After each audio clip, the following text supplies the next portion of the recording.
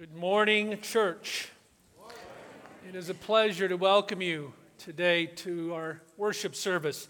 I invite you to open your Bibles to our New Testament, to Paul's letter to the Corinthians, his first one in the New Testament. It is good to be in the house of the Lord.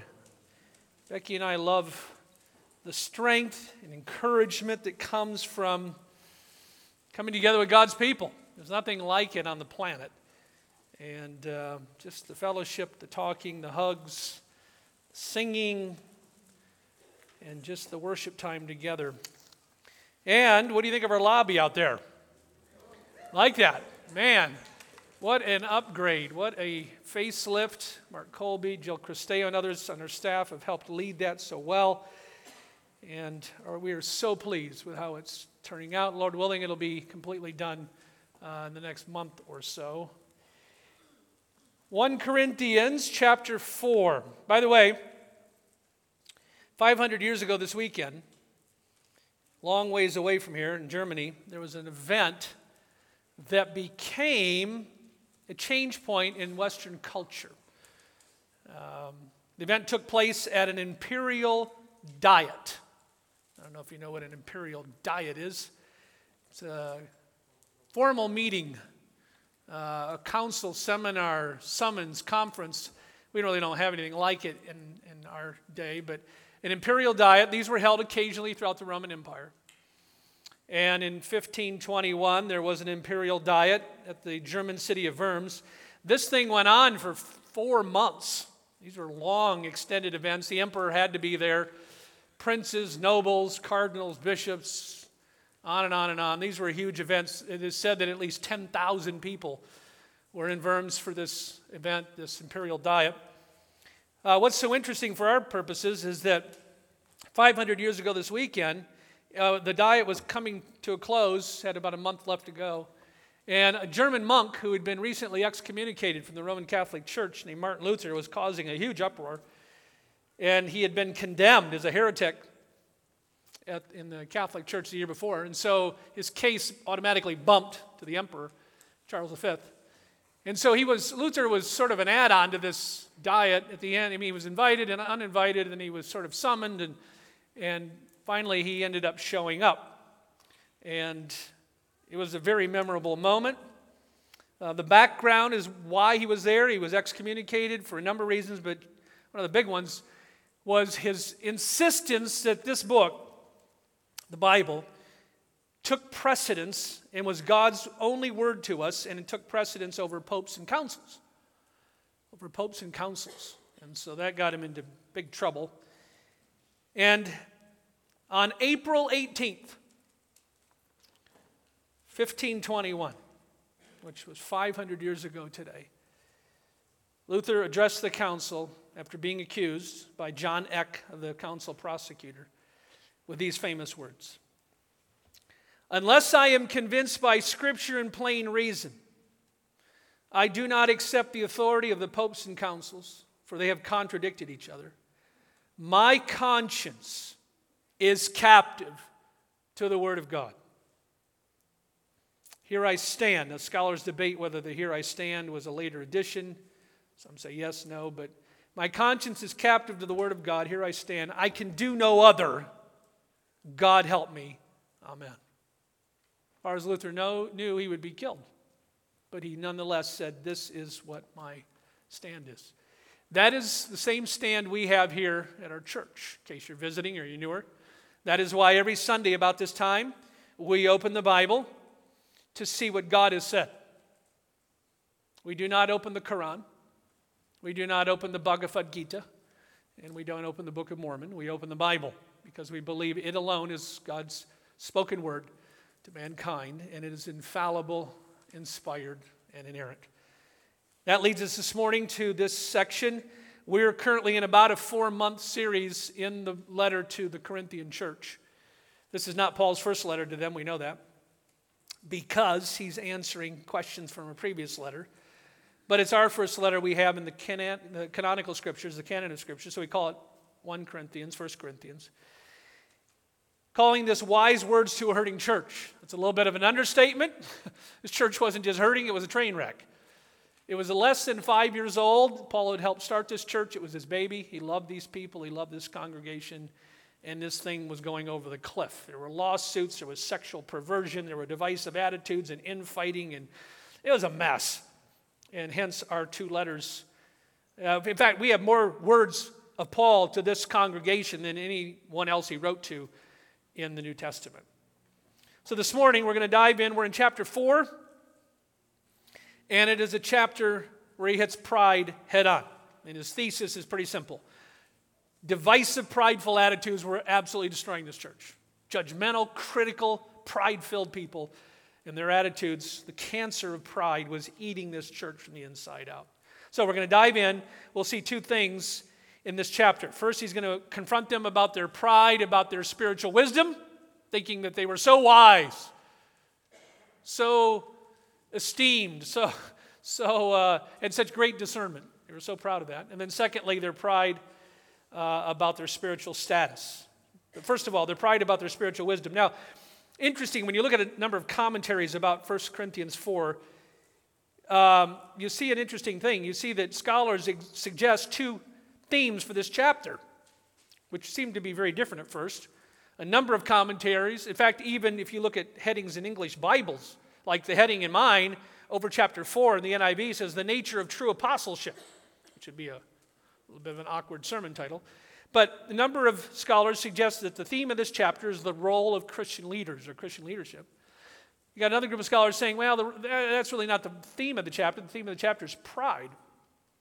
As I sat there and stared at it doing my work the last week or 2, I think there's both themes here. I think what Paul is doing is very clear. I think Paul is calling this church on the carpet for their critical attitude, their judgmental attitude, their pride-filled attitude towards their leaders. That's why you could say it's about leadership or it's about pride. But I think leadership is his illustration. It's his example he's using to demonstrate a deeper problem in this church. And it's a problem that manifests itself throughout this letter, and that is divisive, pride-filled attitudes. That's why. So I think chapter 4 is just his latest illustration, example, talking about their attitudes towards their leaders. One New Testament scholar, Thomas Schreiner, who's a first-class New Testament scholar at Southern Seminary down in Louisville, has a newer commentary out on 1 Corinthians, said this about this chapter. The pride of the Corinthians is the primary concern. Another scholar wrote this, the Corinthians were proud and boastful. The cause of their factionalism was pride. It was that worldly carnal pride that caused the serious divisions that plagued the church. So Paul begins this chapter with a very strong rebuke about their arrogant pride in verses 1 to 7. He said this pride is showing up because they were being unusually critical, condescending, and proud in their assessments of their leaders. So let me read verses 1 to 5, and then I want to share, make sure we're all clear what Paul is not saying and what he is saying. It's important to understand both. So verses 1 to 5. This then is how you ought to regard us as servants of Christ, and as those entrusted with the mysteries of God that God has revealed. Now it is required that those who have been given a trust must prove faithful. I care very little if I'm judged by you or any human court. Indeed, I don't even judge myself. My conscience is clear. But that does not make me innocent. It is the Lord who judges me. Therefore, judge nothing before the appointed time. Wait until the Lord comes. He will bring to light what is hidden in darkness and will expose the motives of the heart.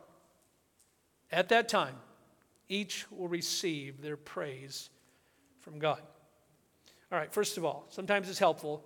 What is not being said here? Because this can be tricky. So Paul is not suggesting that leaders are above criticism. He's not suggesting leaders are above being held accountable. In fact, in his letter to Timothy, his first letter to Timothy in Ephesus, Timothy was a pastor in Ephesus. 1 Timothy chapter 3, he has some criteria for which to evaluate men for the role of elder, and he's very clear that it's a high bar. So Paul is not suggesting leaders are somehow above accountability. He's also not saying leaders or ministries should never be evaluated or assessed or looked at or critiqued. He's also not saying that leaders should never be evaluated. Paul himself was very critical of Peter in Antioch in Galatians chapter 2. Very critical of Peter. He also had very harsh words for the Galatian church in Galatians 1. Of all the 13 letters we have in our New Testament from Paul, you will not find a letter that opens more bluntly, more harshly than Galatians 1. Usually Paul starts out with some friendly words and greetings, and Galatians 1 just opens up with rebuke, damnation.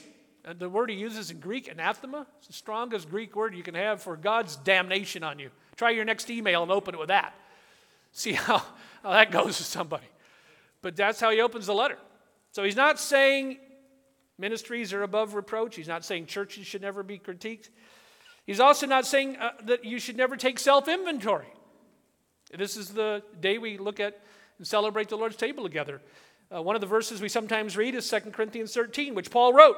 Examine yourselves, test yourselves, make sure you're in the faith. You're a real Christian. So Paul is not saying any of that. So what is he condemning then? He is condemning a church filled with professing Christians who were claiming in prideful, divisive, condescending, critical, judgmental ways that they were above their leaders and could assess their leaders' motives and the value of their ministry and their final reward and all of that. Thomas Schreiner, again, great New Testament scholar, in his newer commentary, 1 Corinthians, I think of anything I read this last week, he had the one sentence I thought that captured what this chapter is about.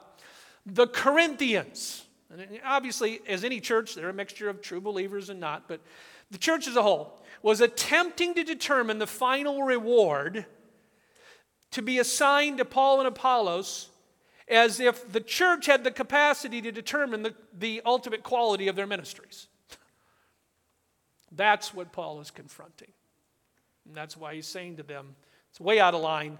They're judging motives. They're judging the ultimate quality of their ministry. Those are things only God knows. Verse 5, you see the word therefore. And it's an old saying in biblical studies. When you see the word therefore, ask what it's there for. When you use the word therefore, you're summing something up, right? Yada, yada, yada. Therefore. We do that with our children. We do it with all kinds of people. Like I said, therefore. Paul's summing it up. And when he does this, he's obviously getting ready to deliver here a stinging rebuke to this church. It alerts us to that. He's summing things up, and he's going to deliver a threefold rebuke. So first of all, verse 5, he says they were judging God's leaders, God's servants, for the wrong thing. Verse 5, therefore judge nothing before the appointed time. Wait until the Lord comes. He will bring to light what is hidden in darkness and will expose the motives of the heart. That's what they were judging motives, and they weren't judging Paul's behavior. Isn't that interesting? They're not calling Paul on the carpet for immoral behavior or any other kind of sinful behavior. They're judging motives and outcome and quality of his ministry overall and what his final assessment from God would be and all that. So he said, you're judging the wrong thing. Secondly, you're judging by the wrong standard. You're not only judging the wrong thing in me, you're judging by the wrong standard. Verse 6, the first part. Brothers and sisters, I have applied these things to myself and Apollos for your benefit, so that you may learn from us the meaning of the saying, don't go beyond what is written. So they were going beyond what Scripture had said for evaluation of leaders, and were judging their leaders by their own personal likes and dislikes and all kinds of stuff. And Paul said, that's inappropriate. You can only assess by what is written. So they're judging the wrong thing. They're judging by the wrong standard. And thirdly, they're judging with the wrong attitude. Each group in this church was tearing down leaders by comparing them to other leaders. And Paul said that's an inappropriate attitude. The whole thing is inappropriate. He says that in verse 6, second part of it.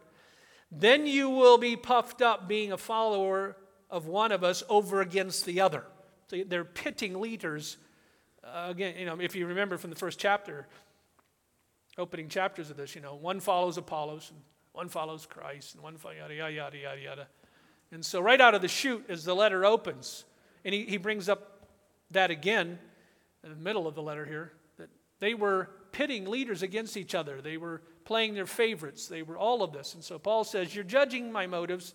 That's inappropriate. You're judging by the wrong standard. You're not even using Scripture. You're using your own shallow likes and dislikes and preferences, and you have the wrong attitude. And then in verse 7, he fires off 3 rhetorical questions. Again, to confront their pride. Verse 7, for who makes you different from anyone else? There's question number 1. What do you have that you did not receive? Question number 2. And if you did receive it, why do you boast as though you did not? Question number 3. You see, you begin to see the issue of chapter 4 is the cancer of pride. Leadership is talked about here, but leadership is just the latest illustration of the whole problem underlying this church. Pride. Pride drives us to be cruel. It's probably the sin that is the most difficult to see in yourself. It's the sin that got Satan thrust out of heaven. It's probably the very first sin in the universe. Most agree it is the worst of sins. There are degrees of sin. And it drives us to be cruel, selfish, self-centered, greedy, dishonest, unwise, destructive, and just plain stupid. I've had people come up to me after worship services, you shouldn't say stupid in a worship service. There's sometimes it fits. Pride drives us, it drives me, it drives you to be foolish, to make incredibly foolish decisions. Even in just normal, basic, everyday decision making. I'll give you one of my favorite examples. Came from our motel that my parents owned years and years ago. And I actually called my dad this week. I was reminiscing with him on the phone. I said, do you remember this incident? Oh, yeah, I do. So this is one of my favorite examples of the utter foolishness of pride. One night, we were way up northern Michigan. Now, you all have a Michigan map with you, right? It's right here. There. That's a Michigan map. You always have it right there in your pocket. Just pull it out. Boom. Okay, our Michigan map. We lived up here, very tip of the mitten. It was 1 hour to Mackinac Island, and if you go past that, you go past St. Ignace, and then boom, you're up into Canada. One night, later in the evening, a gentleman came in. And he'd been clearly driving north in I-75. He came in off the exit. And we were right on the exit there, exit 279 in Gaylord, Michigan. And he asked a very interesting question. He said, how much further is it to Pennsylvania? That's no lie. And my dad at first was confused by the question, tried to clarify what the guy meant. Ask him again, which way are you coming? Well, I came north, coming up north, and I passed, this town. Oh, okay, it's very clear. He's going north, straight north on I-75. And Dad said, where are you going? I'm trying to get to Buffalo, New York. It's like, wow. So Dad said, well, why this route? Well, a friend in Florida said, take I-75 home. Forgot to tell him, you should turn right in Cincinnati or somewhere. So my dad literally said, just a minute, walks over, gets an atlas of the United States and opens it and says, do you know where you're at? And shows him. You're here going in Pennsylvania. And the guy was horrified. His wife's in the car, by the way. You need to know that for the story. His wife's in the car. And he's horrified. And he said, all day long my wife has been saying, would you please pull over and ask somebody for directions? And he said, I refused. He'd driven 500 miles out of his way because of his pride and his arrogance. And he had to go back out in the car and tell her, I bet it was a frosty night in that room. He came back actually up to the office later, I think to get some ice, and we asked him how did it go, and he said, didn't go well. That's pride. We can all, we laugh at that. That's all of us. We've all done that thing. Pride can just drive us to the dumbest, most foolish, destructive, dangerous, just, outright immoral decisions. Secondly, Paul calls them on the carpet for one more thing, beyond their own puffed up, exaggerated sense of their wisdom and discernment. He calls them on the carpet for their pride over their spiritual stature in life. Status. Verses 8 to 13, now that he's confronted them about their pride over their wisdom and discernment, he gets in their face about their pride over their status. And here, once again, Paul's spiritual gift of sarcasm is on display. He can be a very sarcastic person. Verse 8, already you have what you want. Already you've become rich. You've begun to reign, and that without us. How I wish you had really begun to reign, so that we might also reign with you. For it seems to me that God has put us as apostles on display at the end of the procession, like those condemned to die in the arena. Paul's saying that's our status. We've been made a spectacle to the whole universe, to angels as well as human beings. We're fools for Christ, but you're so wise in Christ. That's just so sarcastic. We're weak, but you're so strong. You're honored. We're dishonored.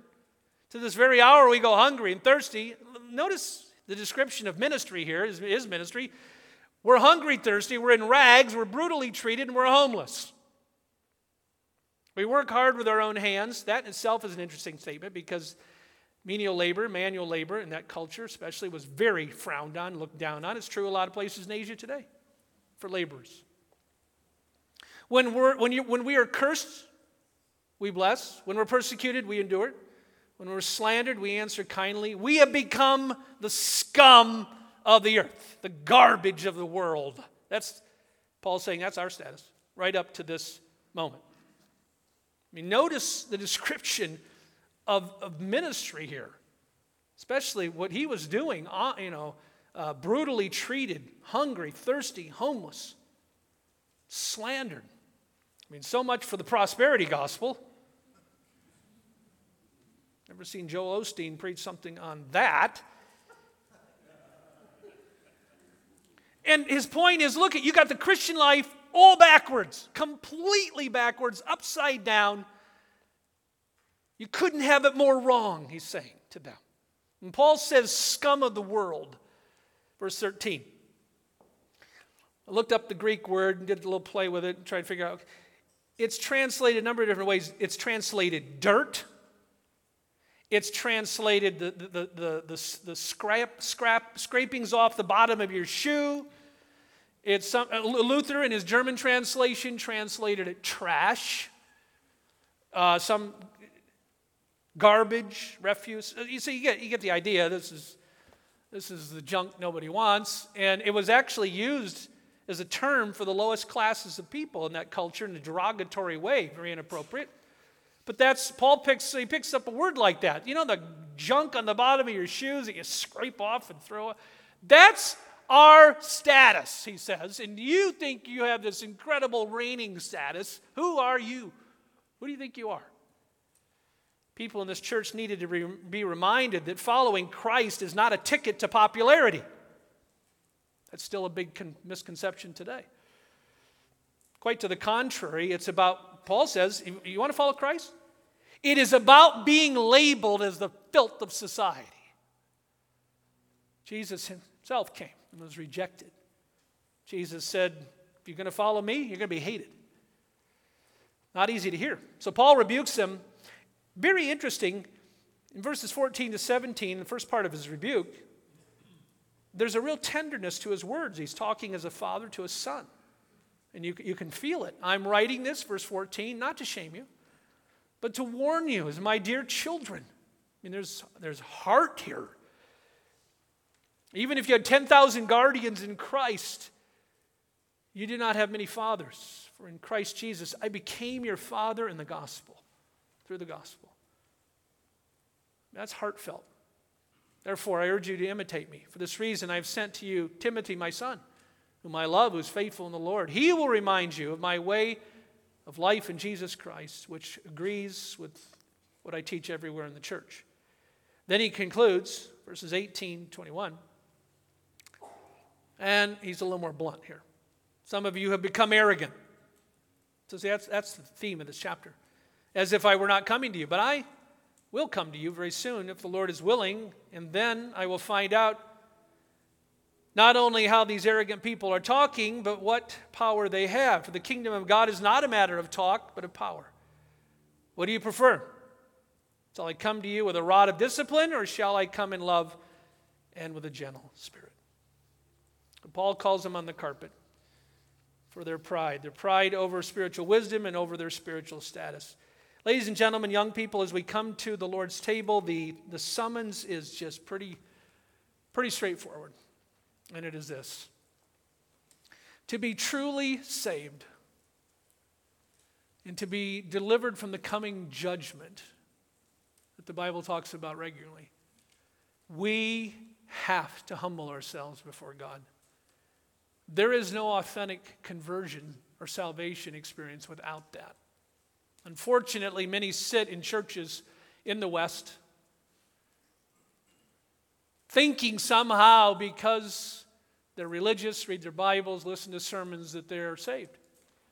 And the Bible's very clear, that doesn't save us. Until we have been genuinely humbled before God and believed in His Son, the Bible's very clear, there is no salvation. So, just make this clear, the Bible says the only way to be forgiven of sin, which is a huge problem for the human race. Everyone lives with this need of knowing guilt and the need to be forgiven. And the only way to be forgiven, the only way to be reconciled to God, the only way to avoid the coming judgment that the prophets speak of, that Jesus speaks of, that Paul speaks of, is to humble ourselves before God. You know, the Puritans had a phrase: gospel humiliation. And what they meant was a desperate cry for God, knowing who we are and who He is. The Bible is clear. This is what Jesus talked about with the word repent. And the Bible is clear there is a real repentance and there's a false repentance. Real repentance means I'm done doing things my way. I'm done with my sin and I'm done with my agenda. You're done with your agenda. I want you to hear just a couple verses. Just hear these. Jesus says in Matthew 16:25, if you try to hang on to your life, you'll lose it. But if you give up your life for my sake, you will save it. Jesus says in Luke 9:23, if anyone wants to be my follower, they must deny themselves. Take up their cross. Cross was an instrument of death and humiliation. You have to take up your cross and follow me. 1 Peter 5:6. Humble yourselves under the mighty hand of God. Or James 4:10. Humble yourselves in the presence of the Lord. You know how humbling begins? It begins by acknowledging to God, I'm a lawbreaker. Do you know that you're a lawbreaker? We are a collection of lawbreakers here today. We've sinned against God, and we need to humble myself for salvation. I know a lot of us here are converted, but I also know there's some here today who are not saved, not born again. So it's good for all of us to be reminded. To humble myself before God means I denounce sins that I have let take root in my life. Racism, hatred, anger, greed, pornography, lust, a filthy mouth, lying tongue, substance abuse. The list can go on and on. I denounce these sins that I have let take root and grow in my life.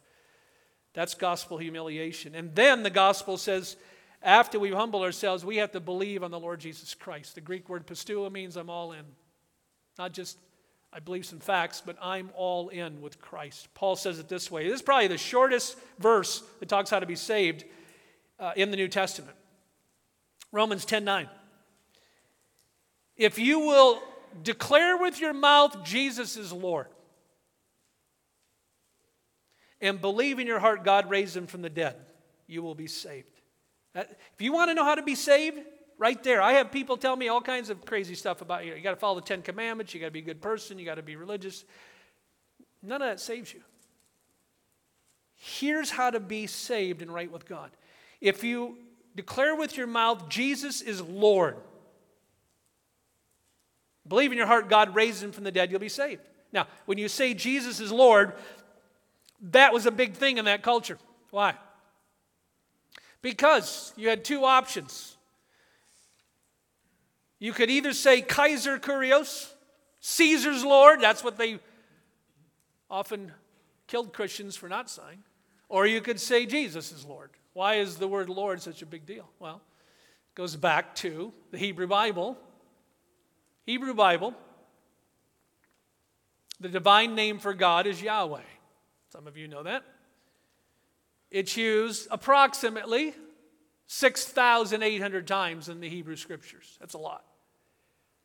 When the Hebrew Bible was translated into Greek, around 200 BC in the Egyptian city of Alexandria, called the Septuagint, translators, moving from Hebrew to the Greek Septuagint, had to make a decision. What do we do with Yahweh?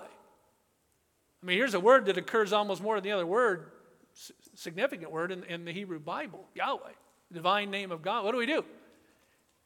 And those Greek translators made a decision that they would use the Greek word kurios for Yahweh.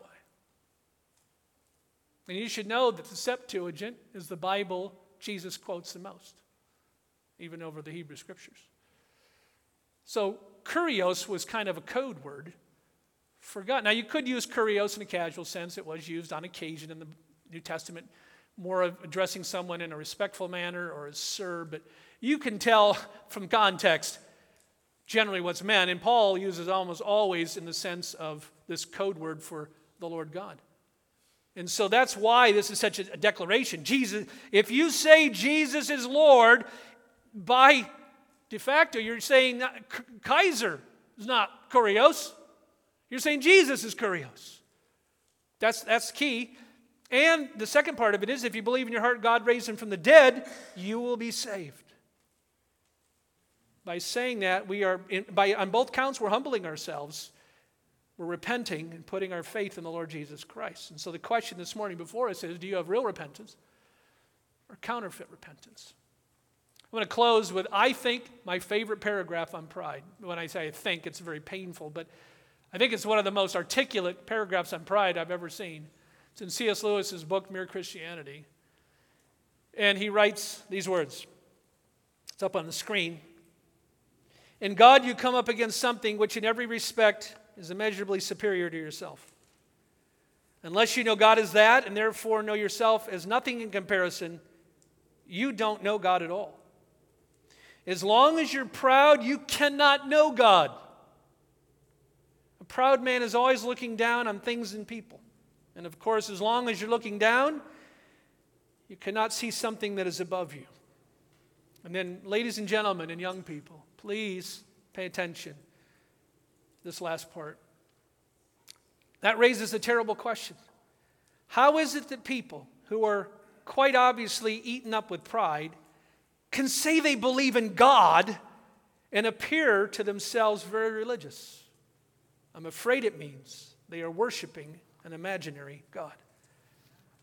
That's the great danger, even of sitting in church and worshiping a false God and having a false salvation. This is a perfect chapter as we get ready to take the Lord's table to ask, do you know Christ? Are you truly born again?